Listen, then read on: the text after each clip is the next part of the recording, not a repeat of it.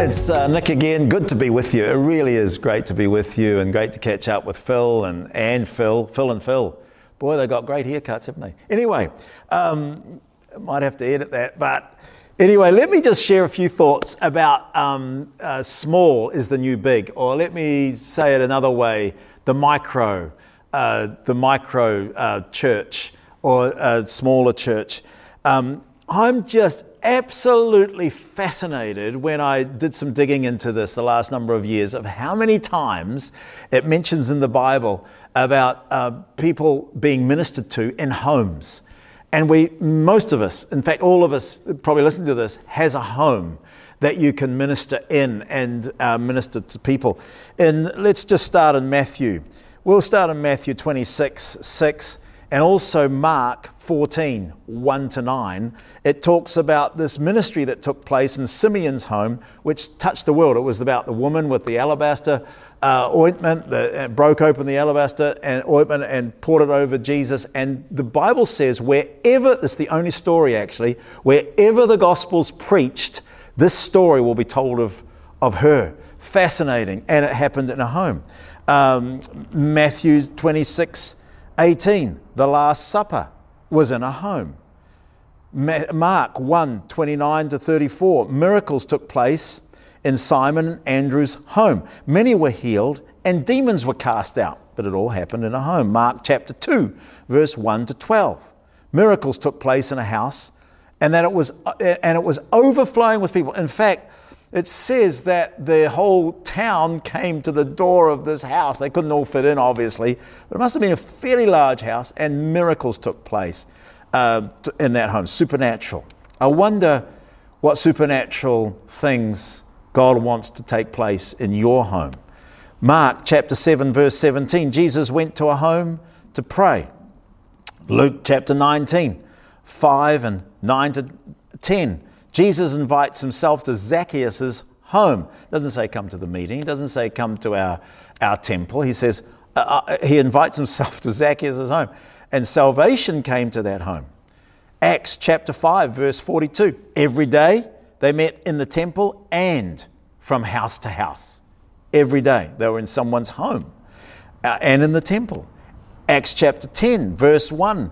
And if you go through that chapter, Cornelius has a vision, and Peter has a vision while at a house to go to the house of Cornelius, and salvations happen there. Cornelius has a vision to go and find Peter, and he tells him the address and shows him, and the Holy Spirit moves, and baptisms are the result, and it all happens in a home. Fascinating. Acts chapter 12, verse 12, a prayer meeting in Mary's home. Many gathered for prayer. Acts chapter 16, verse 32. Salvation came to the jailer's household at his home. I wonder what salvations are yet to take place in your home. I wonder what supernatural things take place in your home. God has given us these resources, a home. Acts chapter 16, verse 40. Paul and Silas went to the home of Lydia, where they met with believers and encouraged them. Went to a home, didn't go to a meeting place. Maybe if there was a cafe around, they would have gone there. But anyway, it doesn't say that. It says they went to a home. They went to the home of Lydia. Acts chapter 18, verse 7. Salvations happened in the house of Titus Justus. Crispus, the leader of the synagogue, and his household were also experienced salvation in that home. Acts chapter 20, and verse 20, Paul speaks publicly, but also in homes. Acts 28, 23 and 30 and verse 30 and 31.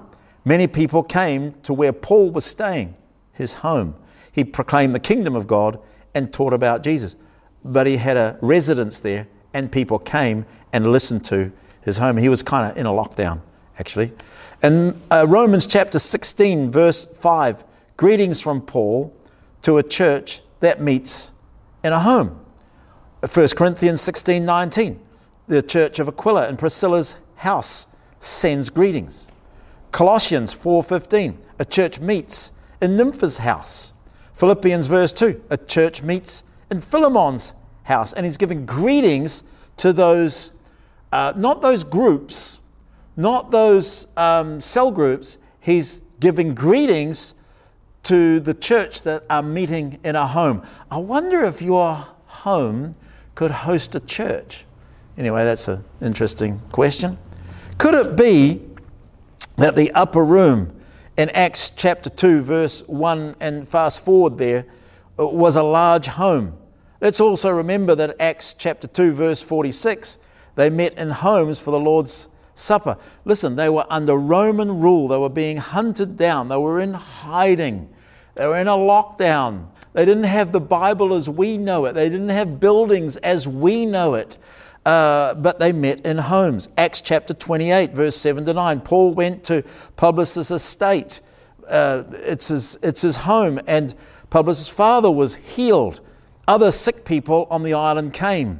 And it seems that they came to the estate and were healed there. Miracles took place in that home.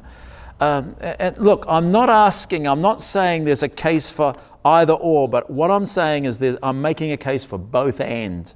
We seem to be so focused on the macro. We seem to be so focused on the mega church. And it seems that most leaders aspire to these, and I wonder if we forget the micro. In fact, most people meet in a micro around the world. Most people meet in a church that's kind of like 80.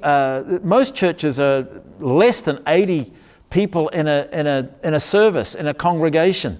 In fact, less than that. You go to India, you go to China, you go to Thailand, you go to Africa, Iran, Ukraine at the moment. I've been in the catacombs in Rome, and they had rooms that probably be no bigger than a small lounge or a small dining room, and they met and they prayed for one another. They had communion there. They heard the word. What scriptures they had, they read the scriptures, and they encouraged one another there. I wonder if we can go back to that once again. And so let's be honest. Most churches have begun in homes or places that were small. Also, as I've already said, let's remember that most churches, approximately 80% worldwide, are less than 100 in attendance. The question is this: is small the new big? Especially during this season, especially during this COVID season. It's going to be with us, I think, for a little while yet. And it's pushing us to think small is the new big. Friends, church is not cancelled. I think it's just been formed in a different way. And I think God is speaking to us in all this. I think He really is. And I think it's simple, and I think it's uncomplicated. Micro churches, small churches, don't rely on attendance numbers. They don't rely on buildings. They don't rely on cash. They don't rely on what I call ABC, attendance numbers, buildings, and cash. Of course, if you need a building as attendance is larger than a home, well, then get a building. And if you need money, get it. But please do not hear me say church in a home or church or micro churches are the only way. But what I am suggesting, let's think about this a little bit more than we have been. They do multiply faster. They really do. Small things multiply much more easy. I think the last few years have showed us that a virus that you can't see is changing the way the world works. You'd have to say that. It certainly impacts a world. They take less resource. It's low or no cost. Leadership capacity doesn't need to be as high. It's not that complicated. They don't require large buildings. Making disciples is so much easier. Everybody can get involved, everybody can pray, everybody can share something from the scripture, everybody can encourage one another, everybody can put an arm around a shoulder and encourage and support one another. So I say small is the new big. I wonder what God has whispered to you as I've been speaking. Where you're standing, where you're sitting, where you're listening to this or in a group. I wonder what God has whispered to you. Maybe you could ask that if you're meeting with a group or meeting with somebody else. I wonder what God has whispered to you, just like impressed to you. I wonder what you could pick up from this. I wonder what scriptures have sort of like, wow, that kind of, I didn't realize that, or it was kind of you've heard it before, but something took place in your heart that is new today. And the second question is this: I wonder what you'll do with it. Maybe some of you could start something in your home and invite your friends to come and just have a Bible study or do an Alpha course in your home. There's all sorts of things you could do. There's so many resources out there that weren't out there when the disciples met 2,000 years ago. So many resources on in the social media and on video these days. And so can I just encourage you, wonder what God has whispered to you. I wonder what you'll do with what you have heard. Hey, God bless you. It's great to be with you. And let me just pray for you right now. Father, wherever people are listening right now, I ask you, by your Holy Spirit, just to whisper your words, whisper your encouragement to them.